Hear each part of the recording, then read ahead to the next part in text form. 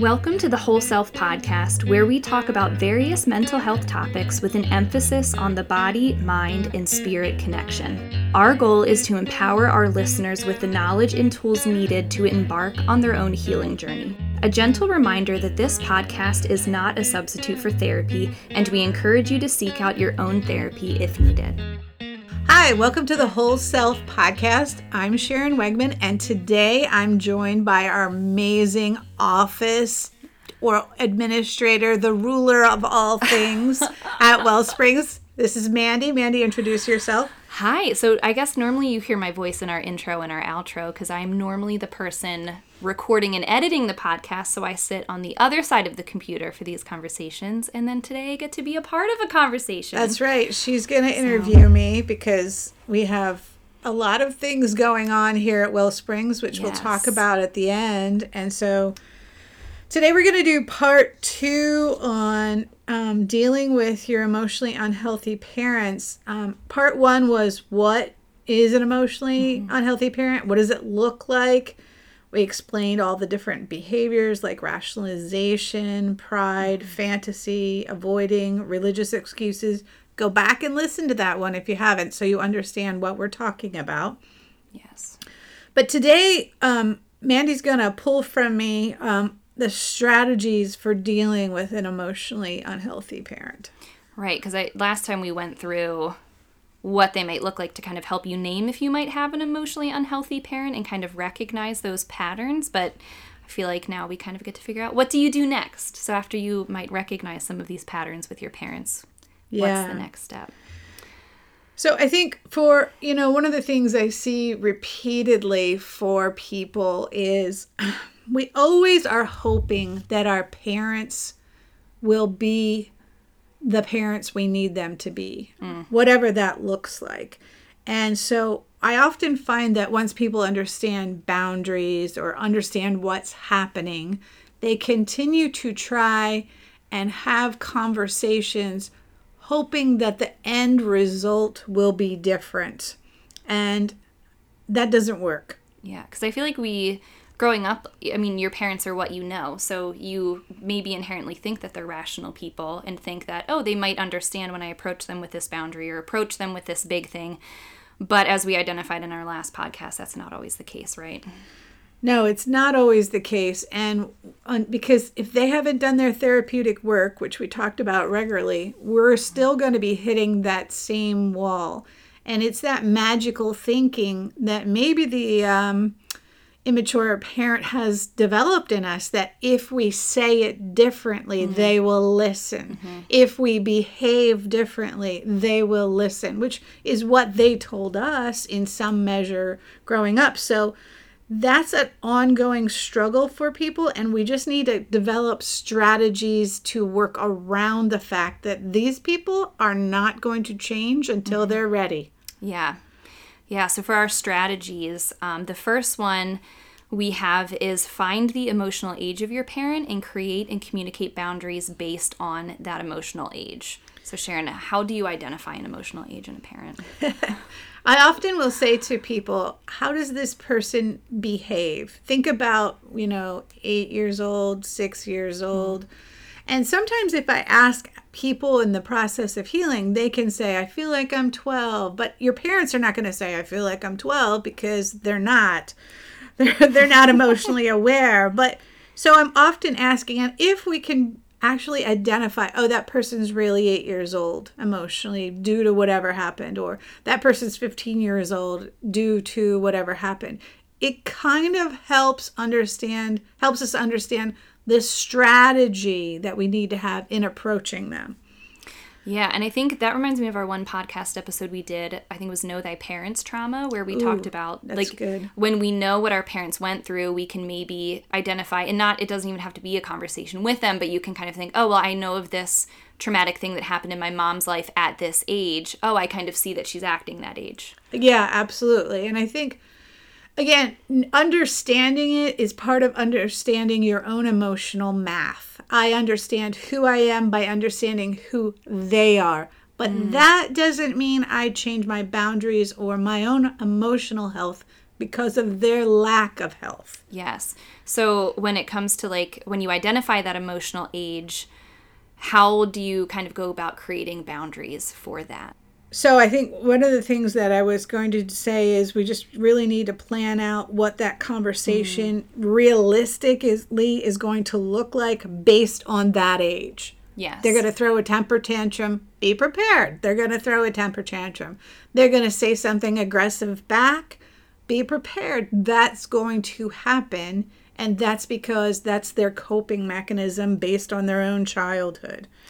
Yeah, and I feel like as a former teacher, I'm not a counselor, as a disclaimer, which is why I'm interviewing Sharon on these things. But as a teacher, like I think of it too as, you know, if I'm identifying my parent at this emotional age, okay, like how would I treat a child of that age? Absolutely. And kind of going off of boundaries from there. How I would even verbalize it is going to be different between a 6-year-old and a 15-year-old. It's going to be different. So you just need to plan out what that conversation would look like realistically.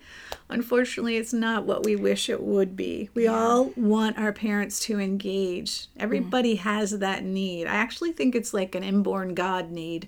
Yeah. Because God put us there to want to have that person nurture us and care for us. And that actually pushes us towards Him, you know, when we're faith-based. But for those of us who don't have that faith, we constantly find ourselves a little frustrated and trying to pull that either from our parents or from other people. Yeah, and even the thinking of, you'll have to remind me of the name, the monkeys, the attachment monkeys. Ah, yes. Was that Bowlby's monkeys? Yes, Bowlby's. Look at you. I'm learning a lot from working here, but I feel like that is even proof that we are like even biologically hardwired to want a close relationship with our parents. Absolutely, right. Yeah. In the experiment, Bowlby did this experiment involving monkeys, and he gave them the choice between a soft piece of cloth that they could suckle from, but didn't have milk. Yeah, it just had like that soft texture. Right. Or a mesh wire feeding tube that had milk. And the monkeys wanted the nurture. They wanted the soft. And even though they could get the food from the mesh wire, they always wanted the soft. Yeah, I think I remember there was a picture of like the monkey clinging to the soft one while stretching over trying to get to the wire one. So. Yeah, so I do think it's an inborn need that we have, that God put into us in His creation, and it's part of what pushes us towards Him. But it gets convoluted when we have really emotionally unhealthy parents. Yeah, because you're recognizing like, oh, this person hurts me, but I still want a relationship with them, and I feel like that can create confusion. Yeah, so we also need to evaluate the safety of whatever topic that we are going to be talking about. Sometimes I say to people, you need to understand that if it is a vulnerable topic, that person needs to be able to care for it. And I give the analogy in my counseling room is, if I have this tender heart, if I've pulled it out of my chest and it's beating and it's just this amazing thing that's very vulnerable to outside touch, I'm only going to allow really safe people to touch it. But lots of times we keep giving it to unsafe people and it gets crushed and squeezed and it's very painful. So we need to evaluate the safety of whatever relationship, whatever conversation we're going to have. Yeah, and I think you had a good analogy that I heard you use at one point, like even going back to the emotional age of your parents in glass. Do you remember what that was? Yeah, it's like you don't hand an 8-year-old. Remember, we've identified the emotional age of this person, is 8. You're not going to hand them a fragile piece of crystal glass. Why? They're not going to take care of it carefully. Yeah. The way they need to. So if I'm understanding correctly, Sharon, then that would, so say I have something I want to bring to my emotionally unhealthy parent. And so I can think through and evaluate or plan that conversation or think of what that conversation might look like. So, I have this hurt that I want to take to them, but in the past I've seen that they can't handle it. Maybe it's safe for me to just keep that to myself and not approach them with that conversation. Absolutely. You just really need to define what they can and cannot handle. And so if it's fragile, you should not be sharing it with an unsafe person, no matter who that unsafe person is. There's a verse in Proverbs where it says, do not cast your pearls before swine, right? So if this is this precious, vulnerable piece of myself, I'm not going to share it with someone who's not capable of caring for it. Yeah. And I feel like that kind of goes into our next strategy, which is about grieving the parent that you wanted. Because I feel like what we talked about with you have this biological need and this want to have a close relationship, but recognizing that, oh, like I can't go to my mom about these things and that really hurts. Yeah, and as we've already identified, your parents don't necessarily have the skills or frankly care to properly care for what you want. And they might say they do. Yeah. But their actions are their truth. And that becomes the theme of all therapy is like, what is truth is based on actions, not words. So they might say it, but their actions prove that's not really their truth. Yeah. So you really need to grieve the loss of the parents that you really deserved or needed. It's a sad grief. And I think it's hard for people because grieving that means I have to release the fantasies tied to when these people get healed or when they finally hear me, when they finally listen to me, how they're going to engage with me. And grieving it just puts us really in the place of truth, but it's a painful truth. Yeah. So it can be freeing even though it's very, very painful. It's true. I think when we can actually define, oh, that is just the truth and it's horrible, but now I'm going to make a decision differently. That's really what we're doing with our parents. I just said to Mandy about a problem I had in the office this weekend. I said, I have to get really upset. I have to get really mad and sad about something, and then I'll make a brand new rule. Whatever that is. But that's kind of how we are feeling about our parents. We want to do it. We want to do it. We want to do it. But eventually we have to deal with the fact that they are who they are. Yeah. And that's a hard truth to face. And I feel like it's okay if it takes you a while to get there. And I think it's an ongoing grieving. Yeah, for sure. Like new events, weddings. That's so true. Holidays. I think it's kind of like, it's a grief that just keeps going. Yeah. Woohoo, yay, right? Yeah, ooh, isn't that fun? But that is a nice way to lead us to our next point, which is surround yourself with people who are emotionally healthy. Yeah, I mean, I think we're born into a family, but we can create family. Yeah. And we can create that by being with people who are emotionally healthy, people who can sit with us in hard spaces and deal with our hard emotions without minimizing it, without silver lining it, or making it about them. Those are your safe people. I say to people, it's the people who show up when you're your worst. Oh, yeah. That's good. Yeah. When you're your worst, those are your true people. And those are the people who are emotionally healthy and or can deal with your own emotional health. Yeah. And so maybe, those would be the people, like if I have something I want to bring to my parent, but I know that I can't because I know it's not safe, I can instead then bring that to a safe person. Absolutely. Absolutely. Yeah.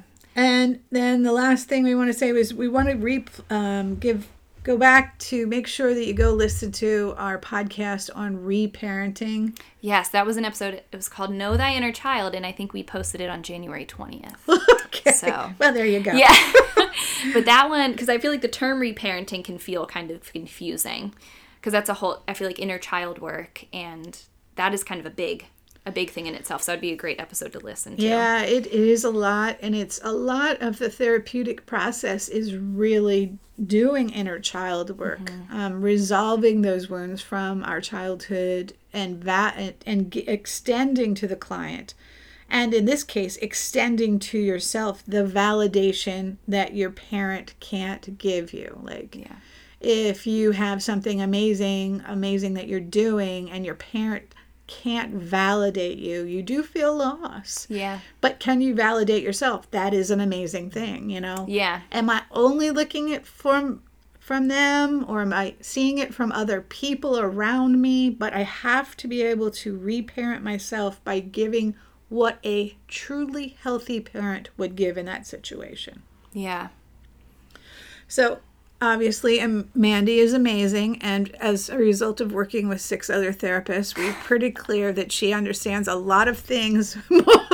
Yes. She has a whole different lingo than she had it when she started here. But the reality of it is she's been very helpful to jump in because we've got a variety of things brewing in our office as far as new classes that we've been devoting a lot of energy to. Yeah, and programs. And so we are going to be taking a break from our podcast. Yes. Which is very sad because it's very fun.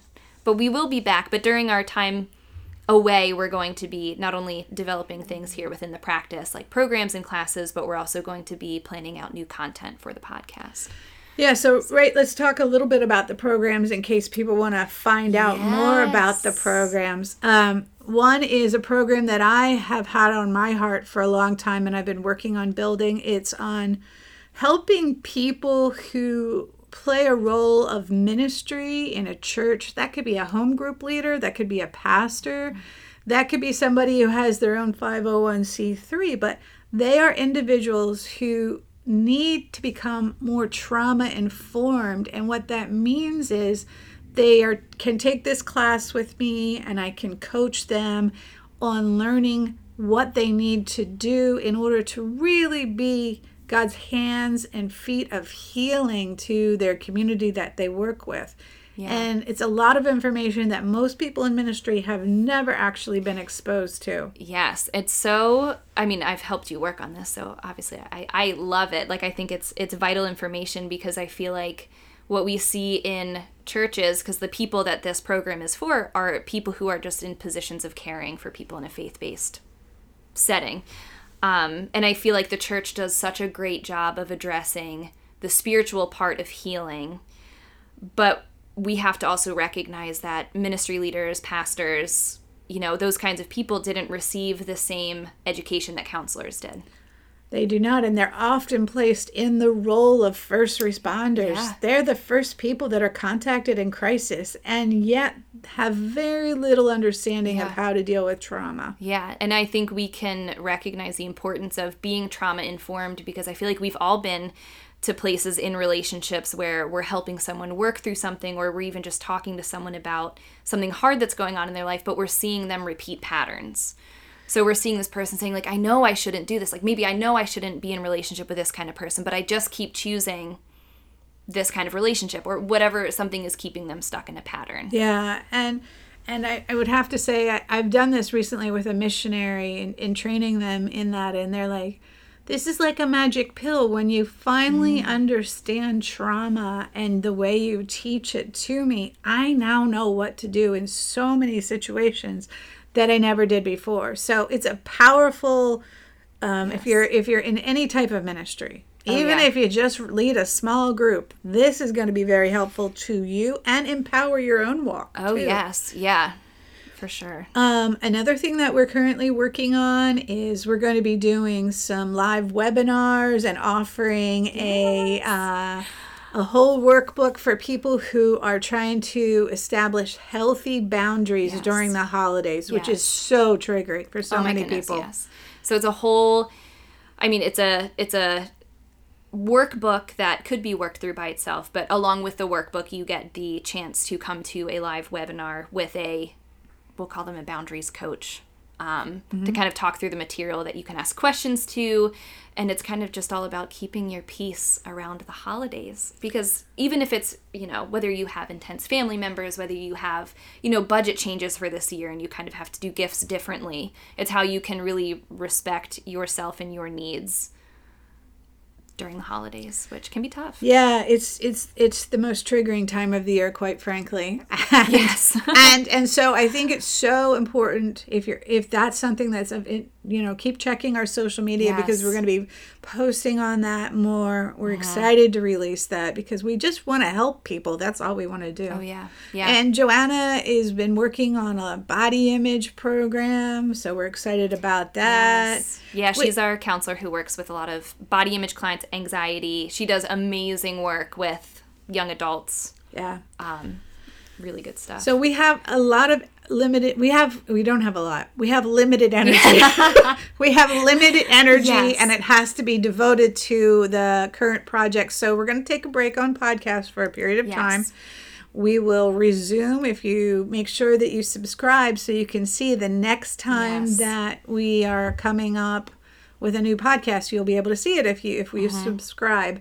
And if you follow us on social media as well, we're on Instagram at Whole Self Therapist, which that is all in our the show notes. You can find that information. But also, like, if there's a topic that you would like us to discuss on the podcast, you can DM us on Instagram or find us on Facebook and shoot us a message and let us know what you want to hear. And that, because we're also going to be planning out content for when we come back. So we'd love to hear what you might want to learn about. Absolutely. And I would say if you have a choice between Facebook and Instagram, we have a lot more material on Instagram, a lot more videos, otherwise known as Reels. I'm just saying that for the older people. So go on Instagram, because I think that's our more populated page with information and tools and things. For sure. And if you're interested in any of the information on some of these classes and programs that we talked about, you can also visit our website, which is wellspringsolutions.com, and that will have all our information for our classes there. Okay.